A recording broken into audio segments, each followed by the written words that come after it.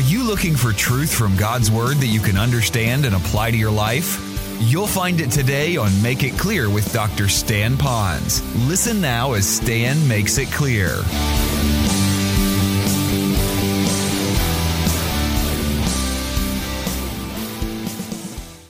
If you wanted to stay in just one passage of Scripture, and you want to find that passage, I'd have you turn to Ephesians chapter 5. It'll be a couple of minutes before I get there, but that will be a primary area of our study here today.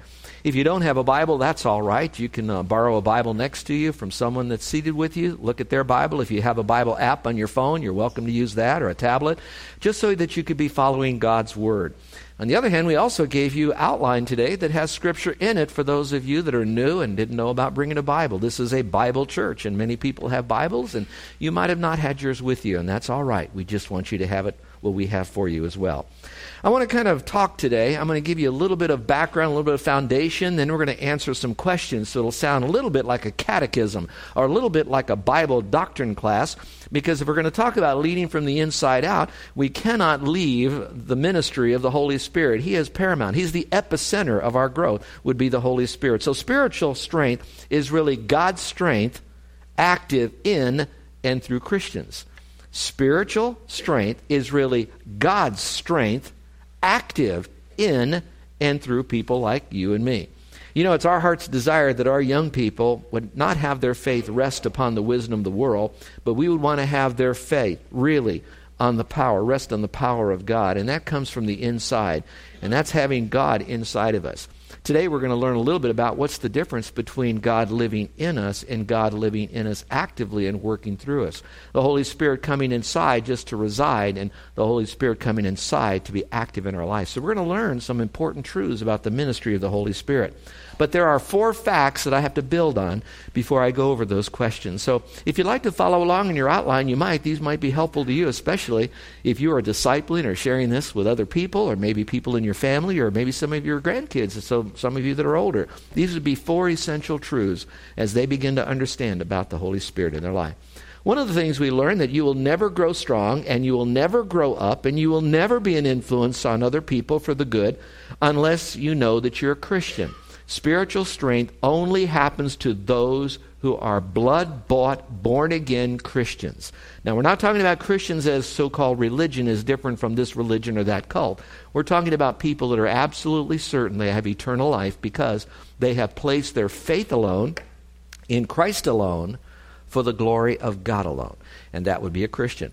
Now, I'd like to know how many are here today that know Christ as their Savior. Would you raise your hand? I'd like to know how many are going to heaven. If you're to die today, how many are sure you'd go to hell? Raise your hand. All right, you got to pay attention now, all right? How many go to heaven when they die? I thought, I've got to change my message now. All these hands are up. But actually, it is for those that know Christ as Savior. And if you didn't raise your hand and you're a little bit confused, let me explain why it's important for you. If you're here, something brought you here today, a person or whatever, but you're here today because God wants you to know how that you can know you can have eternal life. And so I want you to know you're not here accidentally. There is a supernatural thing already going on in your life as a guest. God wants you to be sure of your salvation. Now, in order for you to grow spiritually and to get to know Him even more, it will not happen to a person who doesn't know Christ. You may learn about Christ. You may learn about the Bible. But even then, you'll have a hard time fully grasping its meaning. And why is that? Because Scripture says in 1 Corinthians that the natural man would be someone who is not spiritually alive. Natural, like all humans are, but not supernatural because of the Spirit inside of them. And it says the natural man cannot receive the things of God. They're like dead, as it says in Scripture. Oh yeah, physically you're alive, but spiritually you're dead.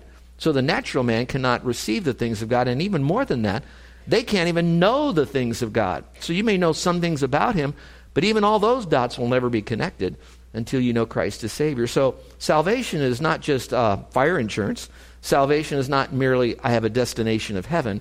Salvation is so huge, so big, and so important that you need to know Christ as your Savior. I was reared in a home where we never had a Bible. We never went to church. We never prayed even. I knew good boys go to heaven and bad boys go to hell because my dad said, Stan, if you're good, you'll go to heaven, but Stan, if you're bad, you're going to hell. And then my dad said, you're bad. So I want you to know I thought I was going to hell. I was a natural man, not certain of having eternal life. And somewhere along the line in my early years, before I was 16, something happened where I began to have a quest for God. I wanted to know how to have eternal life. I was a natural man, though. I didn't understand the things of God. I heard a lot of different stuff out there, but none of it connected. I was like, they would say, a blind man in a dark room looking for a black cat that wasn't there. That's how lost I was. Now, it didn't show up so much in a lifestyle, but it did show up in an emptiness of my heart.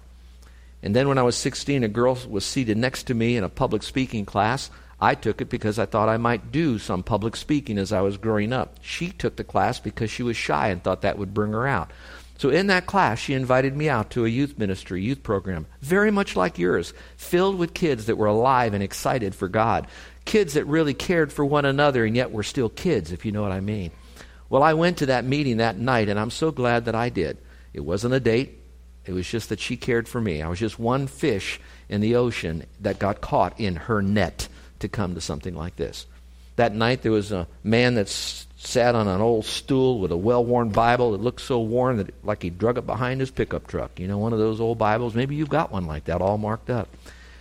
And what he did that night is he did something very special. He showed to all of us how we can trust the veracity of Scripture through science, history, prophecy, that this was God's mind and voice on paper. And so all of a sudden, I could trust this Bible. I wonder what it really has to say to me. And then he knew there were kids just like me in the room, just like there may be people here or listening to me on radio or maybe on the internet that are kind of stumbling in here but not certain. Well, that night he explained how that we could have eternal life, and he used an illustration that I picked up and used often in my ministry. Would you like to see that illustration? All right, thank you for the one of you that did. All right, so let's going to see it. For you, I'm going to show it. The rest, they get it for free, all right? Let my right hand represent you and me. Those of you in the balcony, can you see my right hand? That's going to represent all of us. Really the world, but today, all of us. This is you and me. And I'm going to let my wallet right here represent sin. The Bible says that we were born with sin nature, so we're a sinner by nature, but then with that nature, we made wrong choices, so we became sinful through that. So I'm a sinner by nature and by choice. How many here could admit that you've done something wrong? Maybe told a lie in your life, maybe a little lie, a white lie, pink lie, whatever you want to call it. How many can honestly say you've told at least one lie in your life? Would you raise your hand? My hand is up too. Okay. How many of you can honestly say that you've stolen something from someone? Maybe change off your parents' dresser when you were a kid. You kind of grabbed an answer off someone else's paper and you just finished your taxes. Well, anyway, how many can say that you've stolen something from somebody? Would you raise your hand just for a moment? You told? Okay. Well, then I have this to say to all of you. Ladies, watch your purses. There's a bunch of liars and thieves in this room. But more seriously than that, and I certainly don't want to make light of that, what we really did, in fact, was this. When we raised our hands, we then admitted, I am a sinner, and by essence, I need a Savior. So again, this is you and me, and my wallet represents sin. We all have sin on us. The Bible says that because we're a sinner by nature and choice, we are already, this is this part, separated from God. We're a natural man. We can't even receive the things of God. We don't have eternal life. We have nothing. We are condemned. It's awful. The Bible says, though, that we have to be perfect to go to heaven because all of a sudden people start thinking, ooh, I'm really bad. That's a good way to think. We're sinners. Therefore, I must be good to go to heaven, and I got to be perfect. And the Bible says if you tell one lie, you won't make it into heaven. Perfection is necessary, and I'm so glad for that because when I hear that I need to be perfect, it really seals the deal that no amount of good works will get me to heaven because I have to be that perfect. That means I could never sin in my past. I can never sin in the future. I have to be perfect. I'll never be perfect. My nature is already depraved. I'm gone. I'm lost. I'm helpless. And I'm desperate for God. So this is you and me with our sin on us. I'm a sinner. I have to be perfect to go to heaven. I can't get there. The Bible says good works don't get me there. And I don't care. There's two categories of works. One would be religious works, and you know what they could be. Anything from being baptized to joining churches or social good deeds, giving money, helping people, whatever that might want to be. But the Bible says that I'm a sinner and no good deed I do myself. I could clean myself off, turn over a new leaf. I still have sin on me over here. Nothing I do can get rid of that because it's so much a part of me. Now again, up in the balcony, can you see my left hand now? My left hand represents God who took on flesh, Jesus Christ. I mean that reverently. This over here with the wallet on my right hand represents me with sin. Can you see that? There's a difference. Christ, no sin. Me, sin. My sin separates me from Christ. My sin separates me from heaven. God loves me, but he hates my sin. And I thought he hated me because I was a sinner. No. He loves me even though I am a sinner. We're all sinners. He loves all of us. So here's what happens. When Jesus died, he took all my sin on himself when he died. He didn't pay for part of our sins, and then we pay for the rest. We don't sing that song, Jesus paid in part, and I'll pay part myself. We don't sing that old hymn that way. Jesus paid every bit of that. And when he died, he rose again from the dead, and all he did then was pay for my ticket to get into heaven. And I say that simply rather than so. I'm not trying to be crass, but basically that's what it is. He paid for that ticket for me to be in his family in heaven and all of that. But now I need to still do something to go to heaven. I need to place my faith in Christ. That's the only work. That's not a work. How many know John 3:16? Do you all know John 3:16 at this church? Would you quote it out loud with me? All right, again, my right hand representing you and me with our sin, my left hand representing Christ. The Bible says, and now quote it with me, "For God so loved the world that he gave his only begotten Son, that whosoever behaves shouldn't perish but have everlasting life." No, it doesn't say behave, does it? And yet today the vast majority can quote the most quoted verse in the Bible that's the least understood, and they'll still say it's by behaving. God doesn't look at the outward side of our deeds. It's not by anything we do. It's by faith alone. All right, look up here again. Let's see if we can quote it correctly. Quote it again out loud with me, will you? "For God so loved the world that he gave his only begotten Son, that whosoever believes and behaves shouldn't perish but have everlasting." There are people that believe that you have to believe, but you also have to be water baptized. You have to believe and you have to do, and they all kind of put it together. It's either going to be by grace and works. If it's by works, it'll never happen. It's not going to be by grace and works together. It could only be by God's grace and our faith in him that saves us. Now listen carefully. You don't have to quote it out loud. I'm going to go back over the verse, and this time I'll quote it correctly but explain a couple parts in there so you can join in on understanding this, so that you won't be a natural man, so you can grow. So here we are with our sin.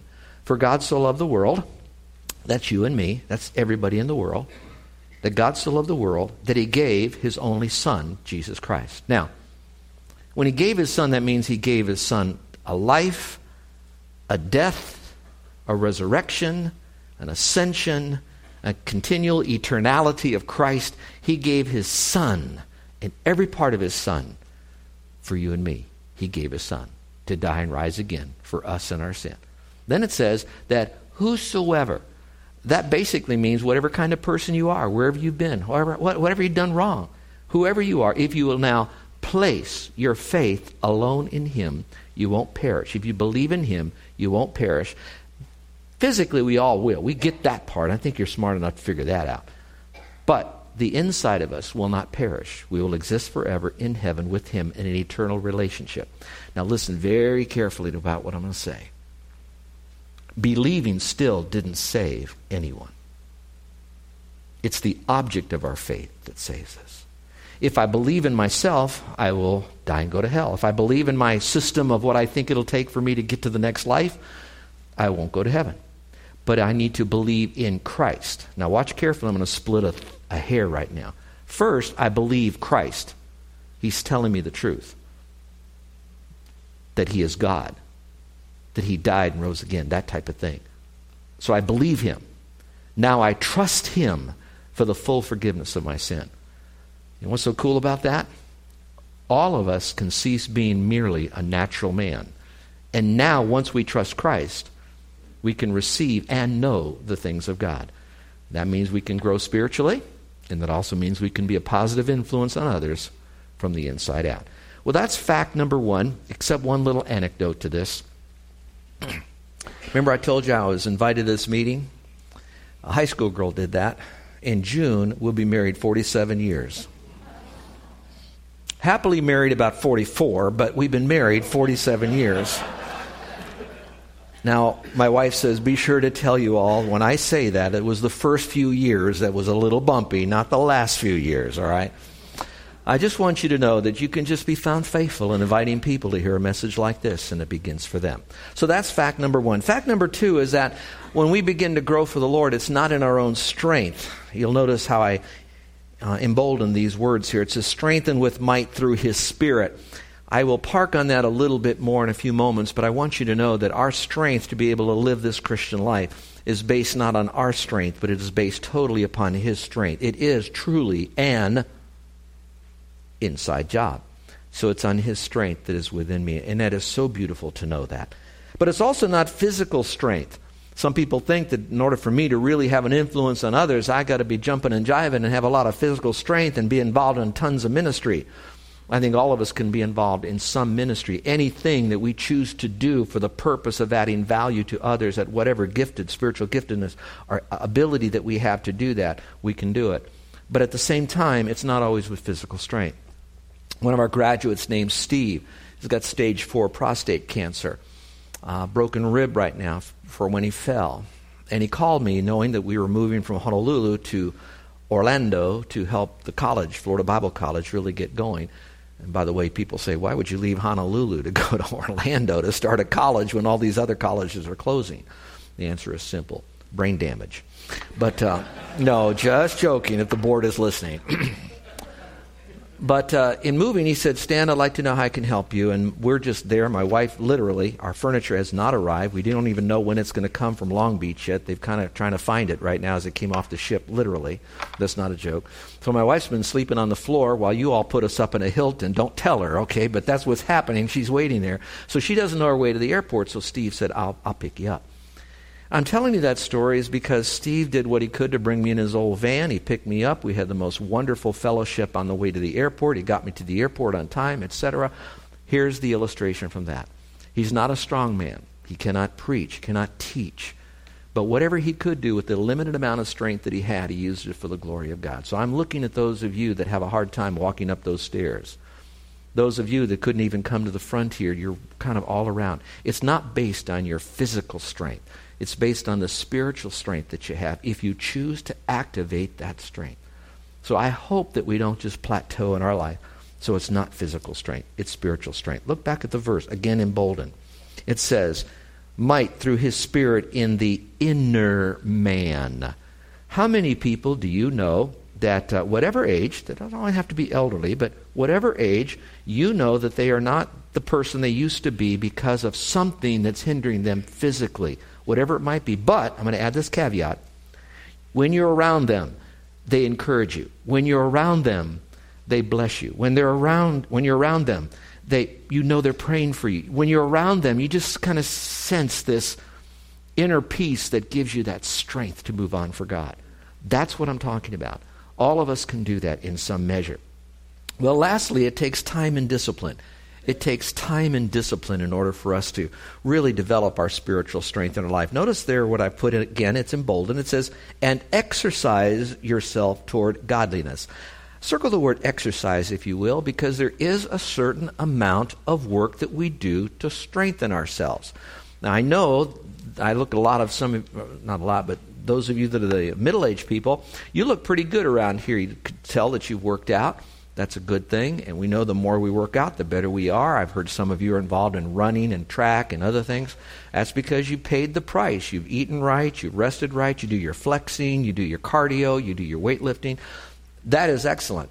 And by the way, that's important for all of us to remember because we can only serve the Lord in the flesh, if you know what I mean. I don't mean in the spiritual flesh. I'm just talking about with our bodies. It's the temple of the Holy Spirit.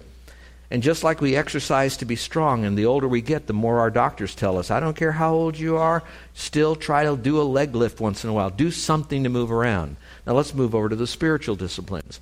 If we want to grow spiritually, and if we want to influence others, look up here for a moment now. We need the Spirit of God inside of us that energizes us, but we also have to have the strength and the willpower to flip the switch to allow the Spirit to be activated in our life to begin to be used. And so there are some disciplines for us to do that. Again, with the young people yesterday, they were taught how to study their Bible. They were taught how to have a quiet time. They were taught how to pray. They were taught how to communicate the gospel on their level, really nose to nose, eyes to eyes, toes to toes with others with the gospel.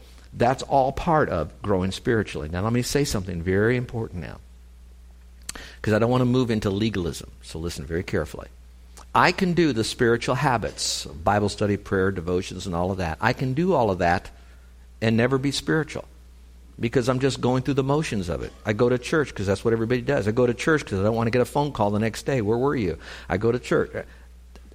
You will not be spiritual just by doing the spiritual habits. On the other hand, listen carefully, you will never be spiritual without doing those spiritual habits. Did you catch that? So it's a choice we make to do it from the inside out because we love the Lord and we want to know Him better. And it does take discipline to do that. Well, now I'd like to speak a little bit about the power for living. And we're going to give you 5 questions to answer. And this would be maybe a worksheet you can use with some of your family members or someone that you're discipling now. So what's question number 1 if I want to have this power for living? Well, where do I get this power? And the source happens to be the Godhead. Now, obviously, it seems like the epicenter of the Godhead that talks a lot about power is going to be the person and the work of the Holy Spirit. And a lot of your messages that you're going to hear about power for living will accentuate the Holy Spirit as it should. However, sometimes we accentuate the Spirit so much so that we leave out the entire Trinity is all involved in our growth spiritually from the inside out. Now, those of you that are listening to me on radio or perhaps on our websites that are listening, and maybe YouTube or wherever else, I want you to know you missed a golden opportunity to be here at Byron Center, to be able to listen to this great, vast group of people worship the Lord. Every song that was sung, every hymn that we sang as one family, young and old, tall and short, all those songs all reverberated around God the Father, God the Son, God the Holy Spirit. You will never know truly how much that blessed my soul. One of the private things that I have done in my quiet time as I read through Scripture is to try to find how many times God the Father, God the Son, God the Holy Spirit are wrapped up all within a very short passage of Scripture. One more time, defining and identifying the Trinity in Scripture. Now, I said that to say this. Since I'm immersing myself in that private study, it comes out so frequently in my Bible preaching that as I pastored for 11 years in Honolulu, our people have really grabbed a hold of the significance of the Trinity in our life. Now let me say what I'm not saying. I'm not saying that one part of the Godhead is more important than the other. Often when we refer to the Godhead, we usually say God the Father, God the Son, God the Holy Spirit. Don't we do that? God the Father, God the Son, God the Holy... It's like a totem pole. Most important on top, least important on the bottom. We're not really saying that. Each one of those of the Godhead are the same and equal and yet all different, all important, yet all have different ministries, but all work together, yet they're all the same. So can you pray to the Holy Spirit? Yep. Why? Because you're praying to the Godhead. You're praying to the Lord. That being said, let's quickly go back to this. I don't want to overload that on the Trinity, but I wanted you to see that our source really comes from the Trinity. You have Jesus Christ, you have the Holy Spirit, and you have God. It's kind of like having 3 energy drinks all in one when you drink. How many of you know what I mean by an energy drink? Would you raise your hand? Okay. How about 3 extra scoops of coffee in your coffee maker? 3 more charges of caffeine. You know what I mean? Raise your hand, all right?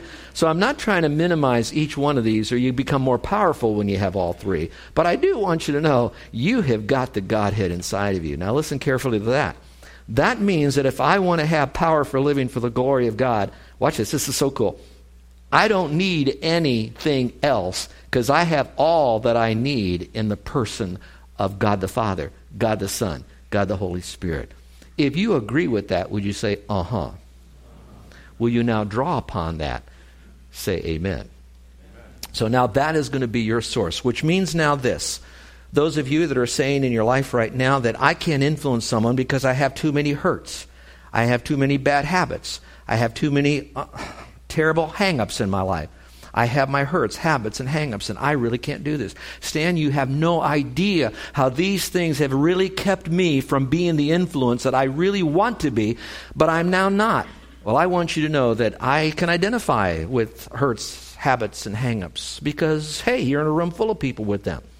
But the difference is there'll be those who'll hear this message from God's Word and say, I'm not going to let my hurts, habits, and hang-ups drag me down any longer. But I can't do it myself. I tried to do this myself, and it hasn't worked as I've grown up a little bit.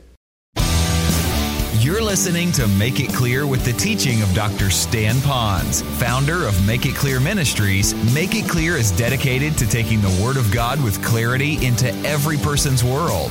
It is the support of listeners like you who make the ministry of Make It Clear possible. You can provide your tax-deductible gift to Make It Clear online by going to makeitclear.org, or you can mail your gift to Make It Clear, P.O. Box 607901, Orlando, Florida 32860. Thank you for helping us make it clear. If you would like to have Dr. Ponz speak at your church or event, please send us an email at tellmemore@makeitclear.org. Thank you, and remember to make it clear.